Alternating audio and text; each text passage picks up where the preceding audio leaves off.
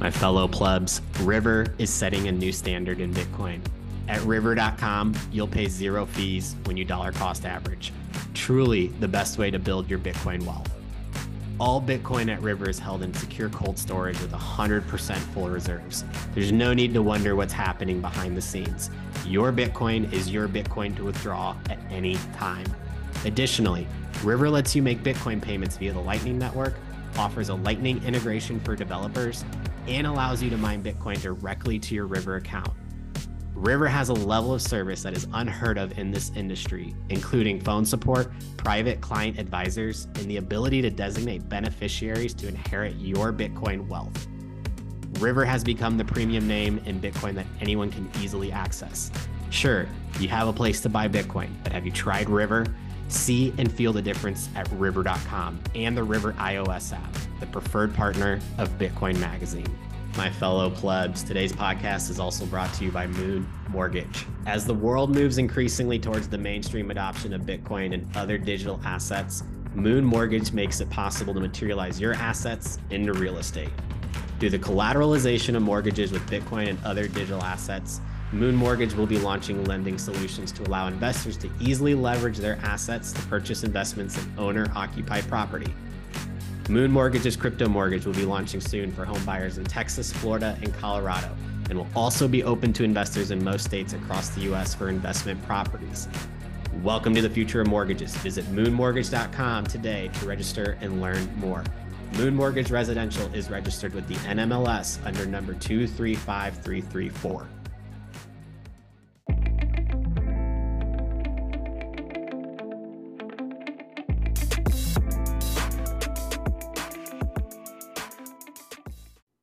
What is up, everybody? Welcome back to another episode of FedWatch, your home for Bitcoin and macro. I am joined, as always, by my co-host, CK. How are you doing? The man, the myth, the legend. What's up? Thank you. I'm doing great. Bitcoin's ripping. I'm feeling bullish. It is ripping. We're going to talk about the Bitcoin big breakout. We're also going to talk about US CPI this week, try to break down and make sense of that. And then the EU regulations, they're trying to already, I guess, preemptively crack down on banks owning Bitcoin. So if that sounds interesting to you guys, like, subscribe, share this content, make a comment down below if you're watching on YouTube or on Rumble so other people can find the channel. With that out of the way, do you have any admin notes up front, CK? You want to talk about the conference? The Bitcoin conference, y'all, 91 days away from Bitcoin 2023, Miami Beach, Florida, May 18th through the 20th. Be there or be a no-coiner as far as I'm concerned. We'll talk about that a little bit more, but we have a lot of awesome speaker announcements coming. And of course, I got to show the newest issue of Bitcoin Magazine. So calling out the media, calling out the corrupt crypto frauds, calling out Sam Bankman-Fried on the cover. We got some incredible art from Marcus Connor on the back. You guys need to get this piece of Bitcoin history, so don't miss out. Great, great stuff. Amazing quality. It's incredible. Looks awesome, man. Yeah, guys, check out bitcoinandmarkets.com for me so you can follow all my content. Also, the Telegram is popping over there, t.me/Bitcoin and markets, and get in there and talk about Bitcoin, macro all day long. So check that out. Okay.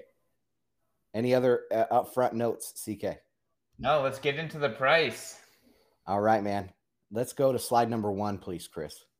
Wait, I guess, hey, real quick, while we're on Bitcoin and markets, maybe we should talk about your premium tier, just because you've been forecasting pretty much every step of this price action for the last few weeks here on point. Oh, we'll get into that. We'll get into that for sure. We have a few weekly slides here so we can show what you get over there on bitcoinandmarkets.com. Oh my God, who put this in here? This is Peter Zion. Has anybody checked on Peter lately? He put the, remember he went on. He called the bottom. He pretty much called the bottom. 17,000. He said it should be worth -1,000. So also this slide, this image or screen grab, whatever it is, producer Chris sent me, and it says there in the fine print, like, Powell wants to take the balance sheet down to zero, but that's a pretty unpopular opinion with Wall Street. And I'm like, man, that's wrong for so many reasons, Peter. I mean, he just needs to stay out of macro forecasting, stick to the demographics and the geopolitics, and let other people talk about Bitcoin and macro. Okay, now for real, let's go to slide number 2, please. So this is 2 weeks ago what we talked about on the show, and you can see we had this divergence we were talking about and the arrow prediction. If you go to the next slide, Chris. This then was last week, and we saw that the price was starting to come down. We had RSI resetting down to the neutral 50. And now this week, if you go to the next slide, this week we reset at 50, bounced right back up off this important level set from early in the year, and we are breaking out. You can tell this was taken early this morning already. But CK, next slide is the one I want to get your input on. So these are some important levels looking back over the last 8-9 months. The one that we bounced off of recently was the FTX high. And now this one is going back even further than that, back to the August high. And we did tick above that. So we have set a new 9-month high. So what are your thoughts on the Bitcoin price here, CK? Yeah, I mean, it seems like there's nothing but hot air in front of us. So I'm very interested to see, how much of this price action is kind of tied to recent events in Bitcoin, with the mempool filling up due to ordinals and inscriptions, or whether the crackdown on exchanges and staking is something that has to do with it, or whether this is just this price action was coming regardless, and it was just a matter of time, with us bottoming in these different levels, support and resistance. If it was just a matter of time that we were going to make this move regardless of the fundamentals. So I'm curious what you think is the driving factor behind this as well. Yeah, well, I think we're bound to make this move based on Bitcoin's fundamentals, its cycles, the halving and all of that. But all those events that you mentioned are just going to add fuel to the fire on the upside. So this upcoming bull market is going to be pretty intense, I think. If you go to the next slide, Chris, this kind of shows what I'm looking at for these cycles. So this is the 50-week moving average on the weekly chart. And if you go back to early 2019, right around the same time of the year, I think it might have been March or so, but we popped right above the 50-week moving average and really did that pre-COVID rally up to 14,000. And right now we're sitting once again right at that 50-week moving average. If you go to the next slide, I just did this for fun. So I took what happened there after we broke the 50-week moving average and I plotted it onto the end right now. And you can see it takes about 6 to 8 weeks to get up to the top. And the pink line here is without the wicks. So the top of the pink line gets up to 52,000 roughly, but the wicks would get up to about 60,000. And man, if we follow that same pattern we did back in 2019, we're looking at going into April above 50,000. So what are your thoughts on this, CK? I mean, above 50,000 going into the conference, 91 days away. That sounds awesome. That's here some for good marketing. that would help my life out quite a bit. But I don't know. I said there's nothing but hot air above us. I felt like we lost 40K very, very quickly on some fundamental bad news and a lot of negative things happening in the Bitcoin markets. I don't think all of that is necessarily over yet, but maybe it's been priced in. Maybe Genesis has been priced in. Maybe Grayscale has been priced in. I'm curious to hear what you think about GBDC, kind of returning back to all-time low discount. Yeah, I mean, it could happen. Like, you've been right so far, so who am I to doubt you? But I mean, that would be wild if we just continue marching upwards from here. It would be wild, and it would breed a lot of FOMO out there. I don't know about GBDC. I haven't been following the discount on that product. I'm kind of waiting for it to turn back into a premium because then, you have this almost risk-free trade that they can scalp profit off of. And that pushes the price up because more Bitcoin is being siphoned off and being pushed into GBTC. So we'll see how that happens. I don't know much about. Do you think people will participate in the cash and carry trade after GBTC visited a 40% discount to NAV and exposed investors to so much pain, institutional investors to so much pain over the last 2 years? I mean, I think so. It's almost risk-free, right? It's not. They can buy that 6-month lockup. It wasn't risk-free for a few people. True, but you can hedge it on the other side.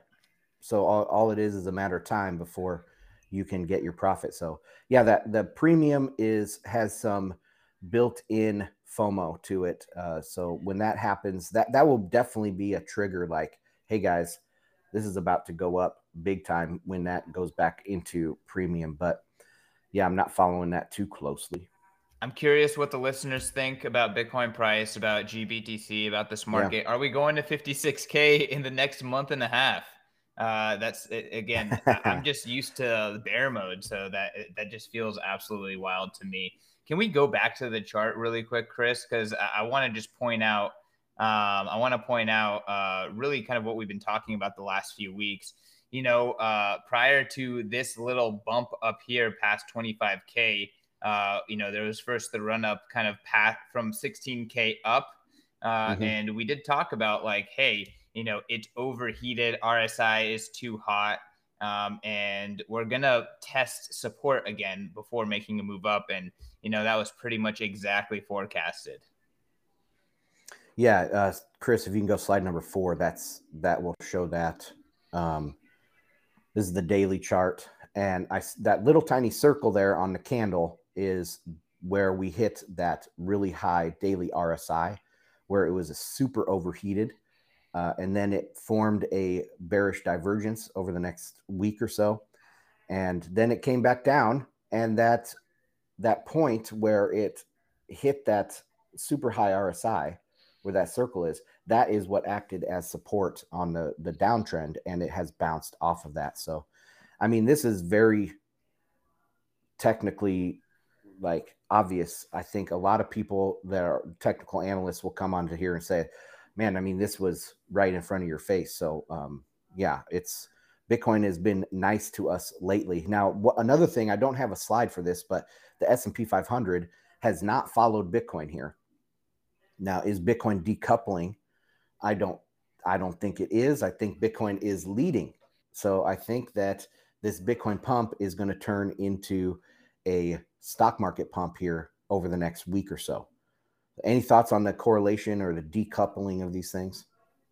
On a recent Bitcoin Magazine Pro Spaces that we had with Dylan LeClaire last week, I actually asked him about this, that Bitcoin is not only correlated with, let's just call it risk assets and equities, but it's actually been performing almost like a leading indicator, and what he thought about that.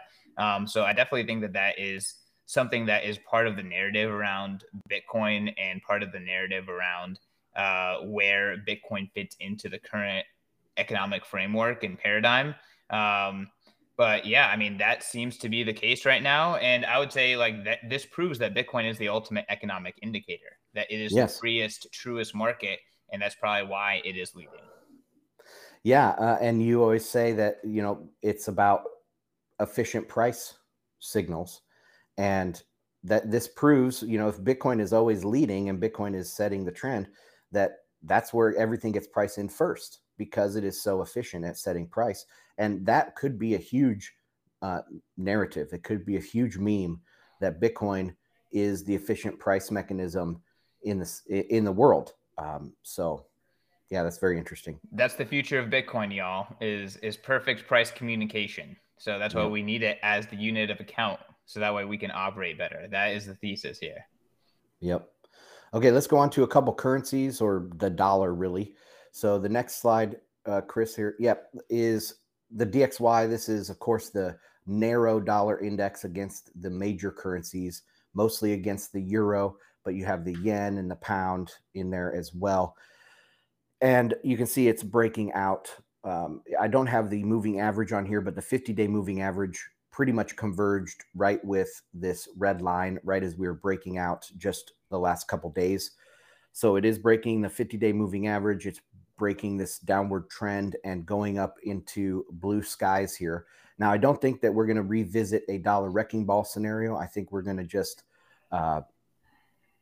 get a little bit stronger dollar here and a little bit weaker other currencies. If you go to the next slide, this is the broad trade weighted dollar. So this includes important currencies like the Chinese yuan, Mexican peso, Canadian dollar, these ones that are weighted, by how much we trade with them.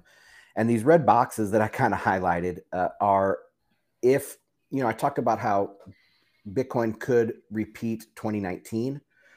I've also talked about in the recent past about how I feel that the next kind of recession or the next kind of credit crisis is going to look a lot like the repo market crisis of 2019. And so maybe macro in general is going to look a lot like 2019. So if you look at that for the dollar, the dollar strengthened and it just slowly moved up over pretty much a 2-year period.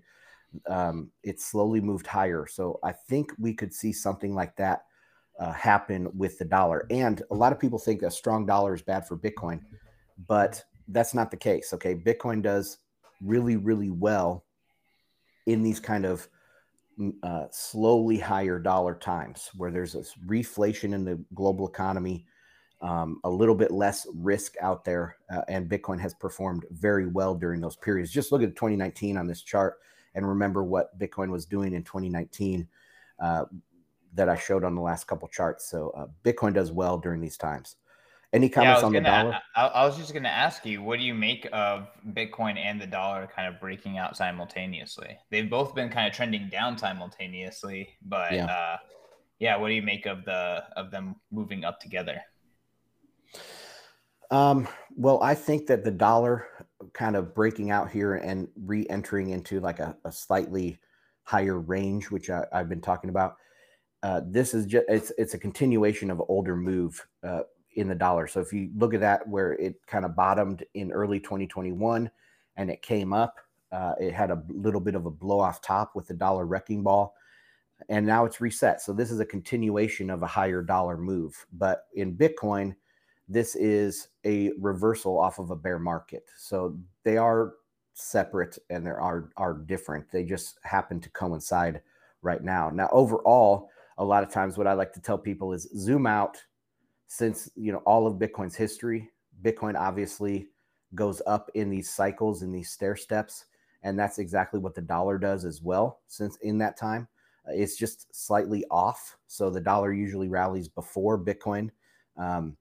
But there is a relationship there. And we could get into that. It's a kind of a long, drawn out thesis on a deflationary pressure in the economy and how that leads people to go migrate to Bitcoin. But people can subscribe at bitcointomarkets.com for more of that kind of content. Definitely. I mean, hey, I think it's fascinating. And this space is so complex. It's difficult to match up reality with the predominant narrative. So it's interesting to kind of just see these different trends play out. Absolutely. Let's go to the next slide, because this is one thing that I've been using as a proxy to help me, I guess, time the dollar a little bit. This is the Hong Kong dollar. Yeah, we've been talking about this a lot. Yep. So the top is a peg, or this range is a peg between these two red lines. And when it's at the top of the peg, that means there's some dollar stress, or there's a strong dollar. If it's at the bottom of this range, that means that, the Hong Kong dollar is stronger than the US dollar. There's less dollar stress. And I kind of predicted that this would come up to the top of the range when we saw a breakout in the dollar. And that's exactly what we've seen here. So this is a proxy that I use, kind of summing up East Asia, all these East Asian economies, and the dollar stress out there. So this matches very well with the dollar breakout, and pretty much confirms that this is a dollar breakout in my mind. So that's all the currencies I have, but I do have a ton of commodities. Should we run through these real quick? Just real quick, can you just explain to any new listener, how this peg works and what does it mean when really the Hong Kong dollar is up against the top of this range? Yeah, so when the dollar here is against the top of the range, that means the Hong Kong dollar is weak because the number here is going up. So more Hong Kong dollars per dollar per US dollar. And what the monetary authority, the Hong Kong Monetary Authority is what they're called. What they do is they will then sell dollar reserves and buy Hong Kong dollars. And then that way it strengthens the Hong Kong dollar and pushes it downward in this peg. So they're tasked with that. They have to keep this within this pegged range. Of course, it's a range so that there is some market movements in there. If it was just pegged at a very specific number, like you need to keep it at 7.85, it would be almost impossible to do that because there would be no signals from the market at all. And so this way, having a range in the peg lets them manage it better. So does that describe it? Yeah, I think so. It just, hey, this is such a useful chart and we reference it so much, but we don't reference it every show. So just kind of want to give a little refresher for the audience. My fellow plebs, come celebrate Bitcoin Winter in Miami at Bitcoin 2023. The largest Bitcoin conference in the world returns to Miami from Miami 18th to the 20th. Head on over to b.tc/conference to get your tickets today. Use promo code BMLive to get 10% off your tickets before prices go up. Plebs, if you're like me and want to gain a deeper understanding of what's going on within the Bitcoin market and broader macro environment, then you need to subscribe to Bitcoin Magazine Pro today. There's a free and a paid version of this daily newsletter where our market analysts Dylan LeClaire, Dr. Jeff Ross, and Sam Rule break down what's going on in the market so you don't have to. Subscribe today at bitcoinmagazinepro.com. Let's jump into some commodities because these are going to be very important when we talk about CPI. So this first one is U.S. oil, U.S. crude, WTI. And I just want to show that it's having a hard time breaking above 80. I wouldn't be surprised if it did break this, but overall what I want to show here is it's not high right now. It's been trending downward. This is a weekly chart. So it's been trending downward and we're not getting any sort of new price pressure from oil. And that is the kind of theme that I want to build over the next few slides. So if you go to the next slide is gasoline futures, U.S. gasoline futures. Very, very similar to the oil chart. But once again, there's no price pressure from gasoline at this time. Yes, over the last month or 6 weeks or so, we have been in this little bit higher trend, but overall it's lower highs and lower lows on the gasoline futures on the weekly chart. Okay, next slide. This is European natural gas. And we've talked about this, of course, a lot back in 2021. We started mentioning this. And then, of course, with the invasion of Ukraine, we had the big blow off here and it went up like crazy. But you can see on this weekly chart, it has been trending downward. It hasn't returned to normal, but once again, there's no added price pressure right now from natural gas in Europe. The next slide is natural gas in the US, and it tells the exact same story. It continues to trend downward. Chris, can we get the next slide, please? There we go. That's the US natural gas. It continues to trend downward just like the European. Even with the opening of Freeport, I believe it's in Houston, but it's like the biggest natural gas exporting hub in the United States. It was closed for about 6 months to a year, and now it has recently reopened. They think this could push domestic prices higher because, we'll be exporting more LNG, but so far that hasn't had an effect on the price, and you can see it's just really low. This is basically return to normal, where Europe is still somewhat elevated, but again, no price pressure higher from natural gas. Okay, next slide. Kind of taking this into the shipping. This is the Baltic Dry Index.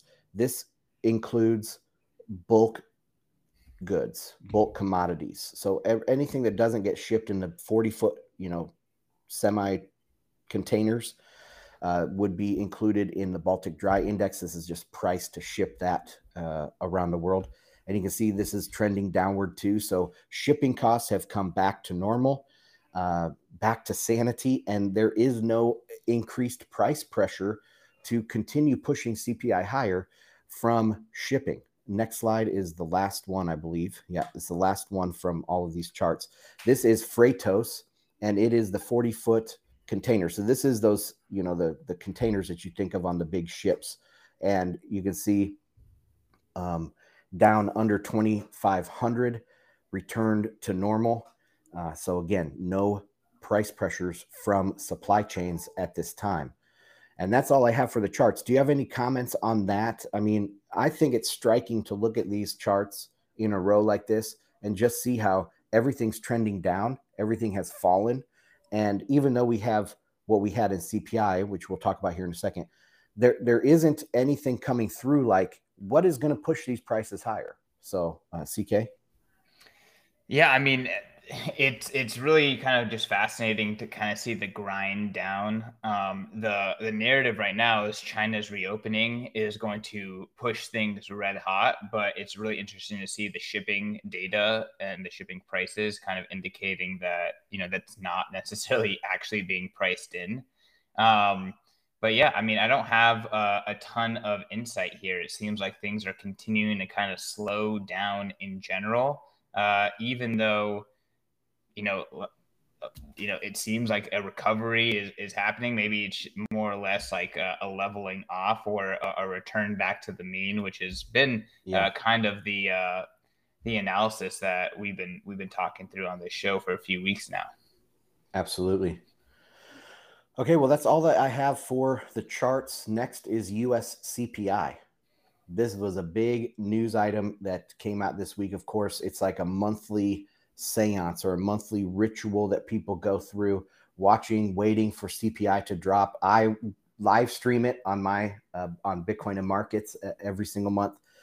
So, and it came out a little bit higher than normal. But first, I wanted to touch on some of the changes. People have talked about this a lot. And first, I wanted the bottom bullet point. I kind of put these out of order, but the bottom bullet point here is spending pattern weights adjust now every year instead of every 2 years. And the way they do it, is they send out these surveys. They get people to respond, not only their prices, but they get the prices that they pay and charge, but also their spending habits. They use those spending habits then to adjust these weights. Okay. And it used to happen every 10 years. Then it started happening every 5. Then a couple years ago, this was only maybe 3-4 years ago, they changed it to 2 years. So they would update the weights every 2 years. And then this year now they've changed it to every single year. So every single year they're going to update the weights of all the stuff in the CPI. I think it's kind of interesting though, because during COVID, we saw a huge shift in these spending patterns away from services and towards goods. Then we had the reopening and it's starting to shift back towards services. It's still not completely normal yet. It's still slightly weighted towards the goods sector for spending. But, the way that the CPI is adjusting, it's adjusting every year now, and it will, take a couple years to readjust to this. But the way they did this here is they collect it 1 year, then they process it the next year, and then they use it for weights on the 3rd year. So you can see right now we are using the weights from 2021, which is kind of the peak distortion from COVID. So a lot of people were thinking that this is going to be pushing down CPI because there was some conspiracy that the BLS wants to show CPI lower, but really that promise to push CPI a little bit higher. Let's look at some of the individual weights that they adjusted. So the energy component dropped from 7.8% down to 6.9%. So almost a full percentage drop in the weighting for the energy component. Shelter, however, it rose from 32.9% to 34.4%. So shelter increased by 1.5% in the weighting. And that's important because shelter is a lagging indicator. And if it still hasn't turned down, it's continuing to go up where everything else has turned down. This is going to push CPI higher. So it's not what the people were saying, that this is a way to make CPI look lower. It's actually kind of making CPI look higher. Another one here that I just picked out was used cars and trucks drops from 3.6% down to 2.6%, which for that individual component is a huge drop. It's like a third of its weighting, but it's only 1% drop in the overall weighting. So very interesting what they are doing. Any comments on this, CK, on the different weights and measures here for CPI, or do you want to jump into the charts? I mean, frankly, it's all pretty much over my head, but I guess if you were to have an interpretation of what's going to be the long-term effect of kind of shifting the way that these weights are done, what would your best guess be? Well, making it every year, I think gives it a danger that it's going to be too impacted by things like COVID. Okay, so COVID was a 2-year disruption in our spending habits. We're still recovering from that, but it was really centered around a 2-year disruption. And if you're changing it every year, you can get mixed signals, I think, by changing it too often. 2 years would have been good, or maybe even leave it at 5 years, change the update the spending patterns every 5 years, something like that, to make it a little bit more anchored.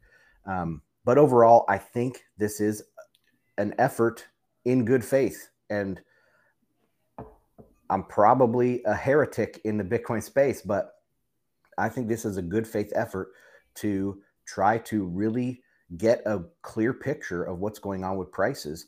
And it's funny because they spend so much time on this calculation and getting the weights and measures right for CPI, but they don't just go out and try to figure out the shadow banking system and count the actual money supply. They've given up on counting the money supply. Now what they do is they put all their effort towards these spending patterns and their weights and limits. So that's what I would have to say. Yeah, I mean, it's really interesting because fiat makes the economy so difficult to kind of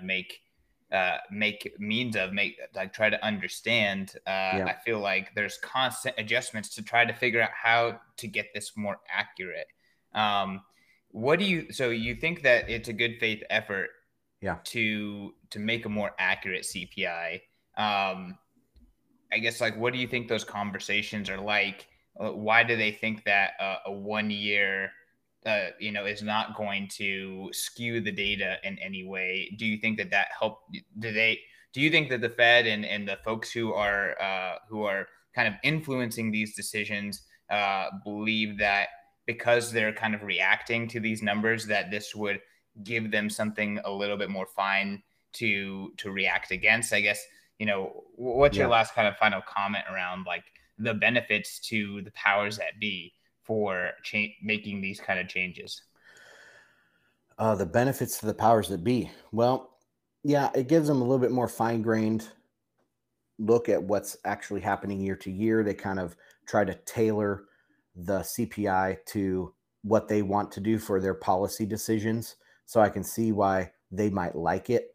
But at the same time, I'm sure there's people talking at the Fed, and they don't use the CPI really. The Fed uses PCE.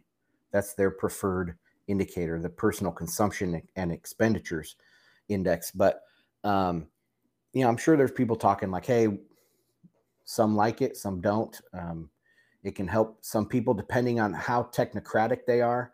If they really want the government to be in there and be controlling the economy and turning the levers, adjusting the dial perfectly, that they are, very interventionist minded, then I think they like this. But then there's people probably like Powell. I believe Powell lands on the less in intervention side of the House. And so I think he might not like it so much. So that's what I would say about the policymakers. Any thoughts on Leonard Brainard? I can't pronounce her name. Brainard. Lionel Brainard be getting tapped by the Biden administration? Yeah, I kind of went back and forth a little bit with a few people on the Telegram about this, and I think it's because she was passed up. You know, I see Powell. Well, first off, the Fed is owned by the New York banks. That's one reason why Peter Zion's comment at the beginning was so funny, because he said, "Oh, this will make people on Wall Street angry." Well, come on now. Powell works for the Wall Street banks. That's who he works for, with some oversight from the federal government. But so I think she was passed up for chairman, and she probably got the hint that she was never going to be selected, because, you know, she falls on the globalist side. She falls on the Davos side, more dovish, and is not against using the central bank for things like climate change, ESG stuff. So I think she was passed up, and she knew that she wasn't ever going to become chairman. And so she's like, hey, what's the next best thing? Let's move over to the administration, right into the executive branch, and maybe I can be Treasury Secretary someday. So I think that was her thinking. All right. I have nothing to add there, but it's interesting to see, you know, there's clearly coalitions here, and you know, we'll see, you know, which coalition is going to continue to kind of get the leading edge.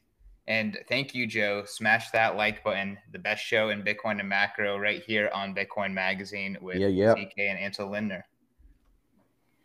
Awesome. Okay, let's get into the CPI charts. First one is going to be month over month. You know, I really want to just hammer home, you got to use month over month. The year over year has moved too slowly. And if you look at this chart, see the highest point? That was June of 2022. And then what happened in July of 2022? Brick wall, right? And so if you are using the year over year number, you're not going to see this sea change in CPI. If you look at the first half of 2022, it was over 10% CPI annualized. But if you take the second half of 2022, it was down at about 2% annualized. So you get a completely different picture when you look at month over month versus year over year. So I had to hammer home that you need to look, but you can see this is a little bit higher in January. How much of that is due to the recalculation of the CPI? I mean, maybe some. I don't think it would have made it negative or anything, but, you know, 0.1%, maybe it pushed it up higher. Next slide is the year over year. So now once you look at month over month, now let's look at year over year, and you can see that's obvious peaking in the CPI, and it has been down ever since. And next slide, this is kind of the controversial one. So remember, we talked about Shelter increasing its weighting in the CPI, and this is Shelter only in the CPI, and it's continuing to accelerate higher. Where if we looked at other goods in the economy, that part of the CPI is falling, where Shelter is continuing higher. And this is a lagging indicator. We've talked about this on the show, but the reason this is lagging is because, you don't sign a new lease every month. You sign a new lease, and then the next year you sign another new lease, and then only then can that be registered in CPI. So this is a big time lagging indicator. Also, the owner equivalent rent, that is very controversial, but that's part of this Shelter as well. And same thing with that. Like, it's going to take a long time for those owners to price in a change to the value of their house or to it could take years. It's like, this is priced on a 30-year, 15-year mortgage basis. Yeah, well, a lot of times what they do, or at least the thought process behind it, is they will look at rents. So they will see how much is a similar dwelling if I rented it. How much is that going for? And so that will affect their owner equivalent rent. But yeah, like you say, it takes a long time. It could take a year or 18 months to price this in. So it's not a leading indicator. I'll tell you that much, right? Like a leading indicator is used cars. We saw this before during COVID, into 2021. First thing that took off was used cars. Then came the whole CPI. And then finally bringing up the rear was shelter. And now it's going to be the same thing on the downside. Shelter is going to take a long time to roll over and come back down, where everything else has rolled over and come back down. So I just want to point that out. And I know that's controversial because people don't like the way CPI is calculated, especially the most controversial component is this shelter component. It got more weighting in this CPI now, and it is a lagging indicator. So I just wanted to bring that up. If you go to the next slide, this is kind of a breakout of the table of the shelter component. And that kind of underlines some important numbers. So it did come down. Shelter did come down from 0.8% month over month to 0.7% month over month. Transportation services is another important one to the Fed. And it accelerated from 0.6% to 0.9%, but it's still below some of these earlier readings. On the left, I underlined 1.0 and 1.9% month over month for transportation services just several months ago. So it has come down from that. Overall, it just kind of, you have to, when you're looking at CPI, you need to take into consideration that they changed the calculation. So maybe give it a few months to see. So for people to digest this new way of counting, and also look at the broader economy, look at some of the commodity prices, look at some of the currencies, look at, the stock market and things and bonds, and say, is this shaping up to be a reacceleration of inflation or prices? It doesn't look like that to me, but I'll leave that up to the viewer to decide. What do you think, CK? I don't have a whole lot to add to this. It is interesting to kind of see the individual breakdown and, kind of this month over month shifts. And I know you didn't highlight anything under the medical care services, but that's where it seems like there's the most amount of volatility. Yeah. Oh, yeah. Down, went up at 0.8, then negative, then positive, now negative again. So, yeah, definitely. In terms of the rent element, I can personally relate with an anecdote myself. My lease is ending in 2 months, and I'm doing some research now with what to do next. And a big part of looking around is seeing what other rents are looking like in my neighborhood, and they're all down. All the rents are down. I could get a better, bigger place for the same or less nowadays. So. I'm going to have a tough conversation with my landlord. But even with that, it's still difficult to move, right? There's still inertia to move it. There's going to be the cost of me getting out. There's going to be the cost of me moving all my furniture. And how does that actually affect prices? So it's really interesting to kind of see these economic data points and see how resistant they are to change. And honestly, for me, as someone who's, in my early 30s now, trying to navigate the housing market is something that's extremely stressful these days. So I don't think that that's something that is going to be changing anytime soon. And it'll likely continue to be stressful as real estate is, critical as collateral within our existing system, as well as it's just sexy. It's something that people want to do as a business. They think the cash flow is easy. And it's almost like a meme. I'm bullish that Bitcoin will kind of fill that void in the future as just being that kind of de facto store of value. But it is really, interesting to kind of live through the negotiation between, what housing is going to look like price wise and how affordable it's going to be for people. All great points. Yeah, that's very interesting from your anecdote that you're seeing rents falling. So yeah, I mean, I means, also rented at the tippity top in Nashville last June, so I yeah, knew that was a tough move, but I had no choice really. but still, that's a good anecdotal evidence that we're going to see that component of CPI starting to fall and come back down to normal. Just think they said half of this 0.5% increase was from shelter. Half. I mean, that's a huge amount. If shelter comes back down in line with everything else, which it is a lagging indicator, so we shouldn't expect everything else to catch up with shelter. We should expect shelter to catch down with everything else. So that is, I mean, CPI has peaked. CPI is coming back down. All of this stuff kind of fits well together and comes right into being a big bull market for Bitcoin, starting right now and hopefully lasting the rest of the year. But so done with CPI unless you have anything else. Nope. Okay. We can move on. All right. So the last story we have is about the ECB. We're going to skip that one, Chris. We're going to go to the number 23. Thank you. So this is the ECB came out with a supervision newsletter, and the headline is Crypto Assets, a new standard for banks.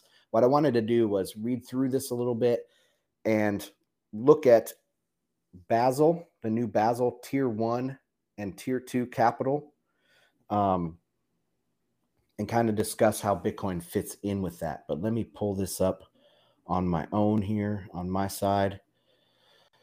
So, that's the wrong one. Sorry, guys. 1 second. All right. So crypto assets are subject to significant risk and boom and bust cycles, as the current crypto winter shows. First off, I went and did a Control F on this page, and I looked up crypto. It was used 32 times. And then I did Bitcoin, and it was used once. So that just tells you their thinking here. They're trying to lump Bitcoin in with crypto. I mean, we shouldn't be surprised by that. Okay, they are not widely used in mainstream banking operations, yet the expansion of the crypto industry can also lead to crypto asset risks spilling over into the banking sector. Most banks under ECB supervision have so far largely stayed away from crypto assets, while some have explored opportunities to use DLT to increase efficiency, reduce costs, and offer new services to clients. DLT has been used successfully for tokenized security issuance, such as the European Investment Bank's issuance of digital bonds, while other initiatives are also under development. However, if a bank were to acquire exposures to crypto assets, either directly or indirectly, they could face significant risks not specifically covered by the current prudential framework. Therefore, a conservative global minimum prudential framework is vital to protect the banking system from these risks. The finalization of the Basel Committee on Banking Supervision, BCBS, standard on the prudential treatment of banks' crypto asset exposures marks an important milestone in this respect. It provides a harmonized international regulatory and supervisory approach to banks' crypto asset exposures and aims to balance responsible private sector innovation with sound bank risk management and financial stability. From a European Union perspective, the Basel Banking Supervision Standard complements the forthcoming regulation of the crypto asset sector through the MiCA regulation. Remember, that's Markets in Crypto Asset regulation. As a next step, it will be key for the European Union and other Basel jurisdictions to transpose the Basel standards into their legislation by the 1 January 2025 deadline. So the deadline to make this law or to comply with this, well, you don't have to comply yet because the individual jurisdictions have not adopted this. It just Basel has put this out, and most likely everybody will adopt the Basel standards.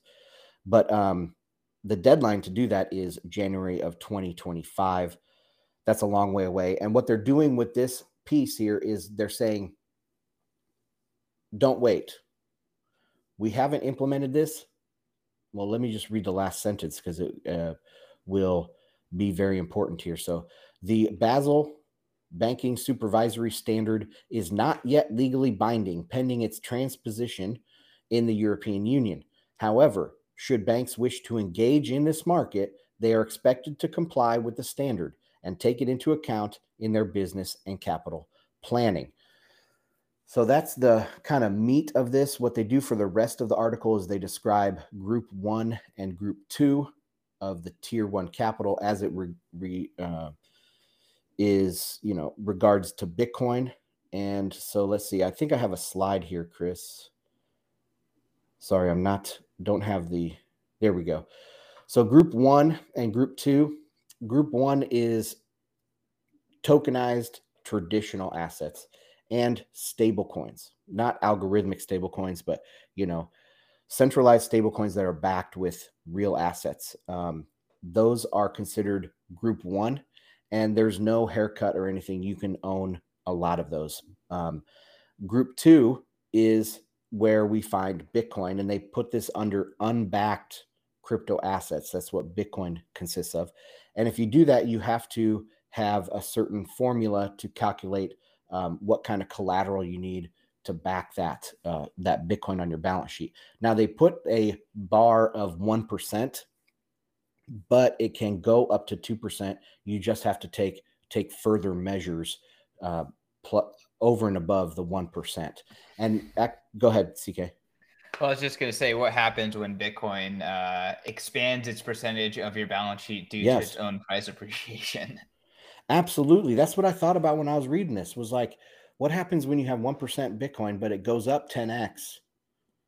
And now it's actually 5% of whatever, that's a pretty big deal. And they'll probably be forced to sell it. And this will be a pro-cyclical force on the price of Bitcoin, which is pretty crazy. But I think Bitcoin Magazine had an article written, and I'm going to bring that up now. I want to find out who it was by. Who was the author of this one?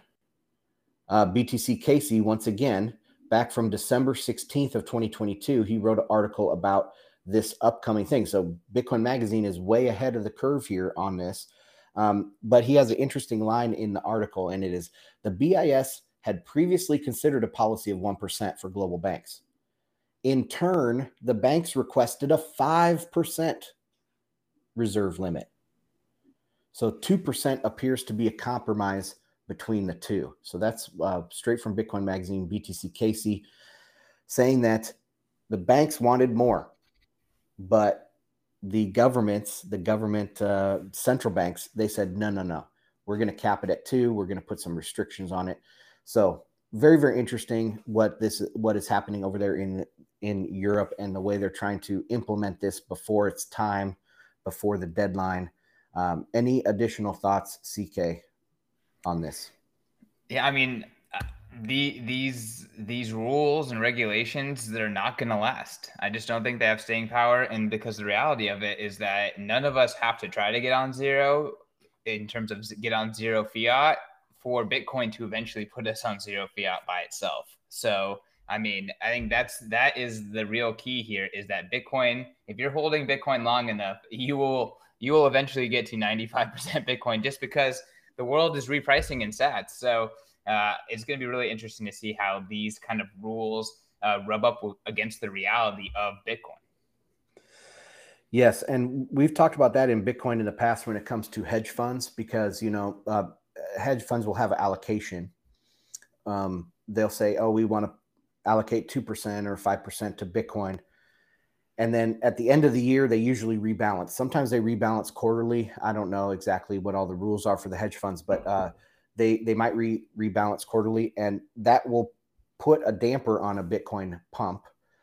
It'll also, at the end of the year, say that a lot of these hedge funds are rebalancing at the end of the year. It's going to put a lot of pressure on the price. So you could have a big runaway bull market, and it ends in December. Well, why? Because people are rebalancing their portfolios, getting back in line. And that's good, though, because that allows other people, newcomers, to come in, sweep up these coins that were reallocated and dumped by the hedge funds. So anyway, just very interesting dynamics there. I love the incentives of Bitcoin. They're so skewed to the benefits of the plebs Yes. and to the detriment of the institutions and the legacy finance and governments. It's really fantastic. So I know that's getting close to all we have for the day, Ansel. Yep. Like we did 2 weeks ago, where will the Bitcoin Oh, boy. price be next time we meet? This might be a little bit more difficult to answer. Okay, I'm bringing up the chart here, bringing up the daily. Let's see. Where are we sitting at? 24,892. Next week when we meet, we're going to be higher by quite a bit higher. Quite a bit higher. All right, we'll get your stacks in today. Get them ASAP before next Thursday, because we going up, folks. You heard it here first. All right, thanks, CK. Also, guys, check out bitcoinandmarkets.com to follow all my work. CK, any final Highly plugs? recommend. Hey, bitcoinmagazine.com, b.tc/conference. Get your tickets to the Bitcoin conference. It is 91 days away, May 18th through the 20th. Use promo code BMLive to save 10% off. And hey, we just dropped a brand new product. Bitcoin Magazine now has a little Chrome extension. So you can see the Bitcoin price, you can see the block height, you can see the average sats per byte fee, you can see the hash rate, sats per dollar, difficulty, market cap, and quick links to the latest Bitcoin Magazine articles, all from your extension without having to navigate to a new page. So I'm loving it personally. Go check out Bitcoin Magazine in the Chrome extension marketplace. What is up, audio listeners? Thank you for enjoying another episode of FedWatch.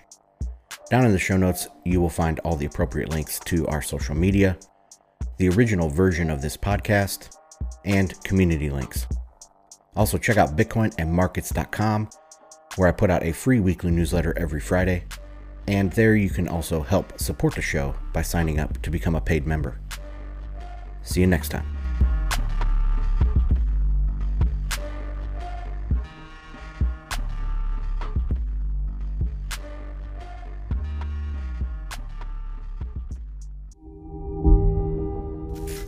My fellow plebs, come celebrate Bitcoin Winter in Miami at Bitcoin 2023. The largest Bitcoin conference in the world returns to Miami from Miami 18th to the 20th. Head on over to b.tc/conference to get your tickets today. Use promo code BMLive to get 10% off your tickets before prices go up. Magazine time, y'all. Bitcoin is for everyone, lefties, righties, and the rejectors of the false dichotomy alike. And that is why the newest Bitcoin Magazine print edition is called the Orange Party issue. It features articles by President Nayib Bukele, Jeff Dice, Natalie Smolinski, Eric Kaysen, Max Kaiser, and Jimmy Song. Get your copy from the local Barnes & Noble bookstore or from the Bitcoin Magazine store at bitcoinmagazine.com and use promo code BMLive to get 10% off your annual subscription today. Plebs, if you're like me and want to gain a deeper understanding of what's going on within the Bitcoin market and broader macro environment, then you need to subscribe to Bitcoin Magazine Pro today. There's a free and a paid version of this daily newsletter where our market analysts Dylan LeClaire, Dr. Jeff Ross, and Sam Rule break down what's going on in the market so you don't have to. Subscribe today at bitcoinmagazinepro.com.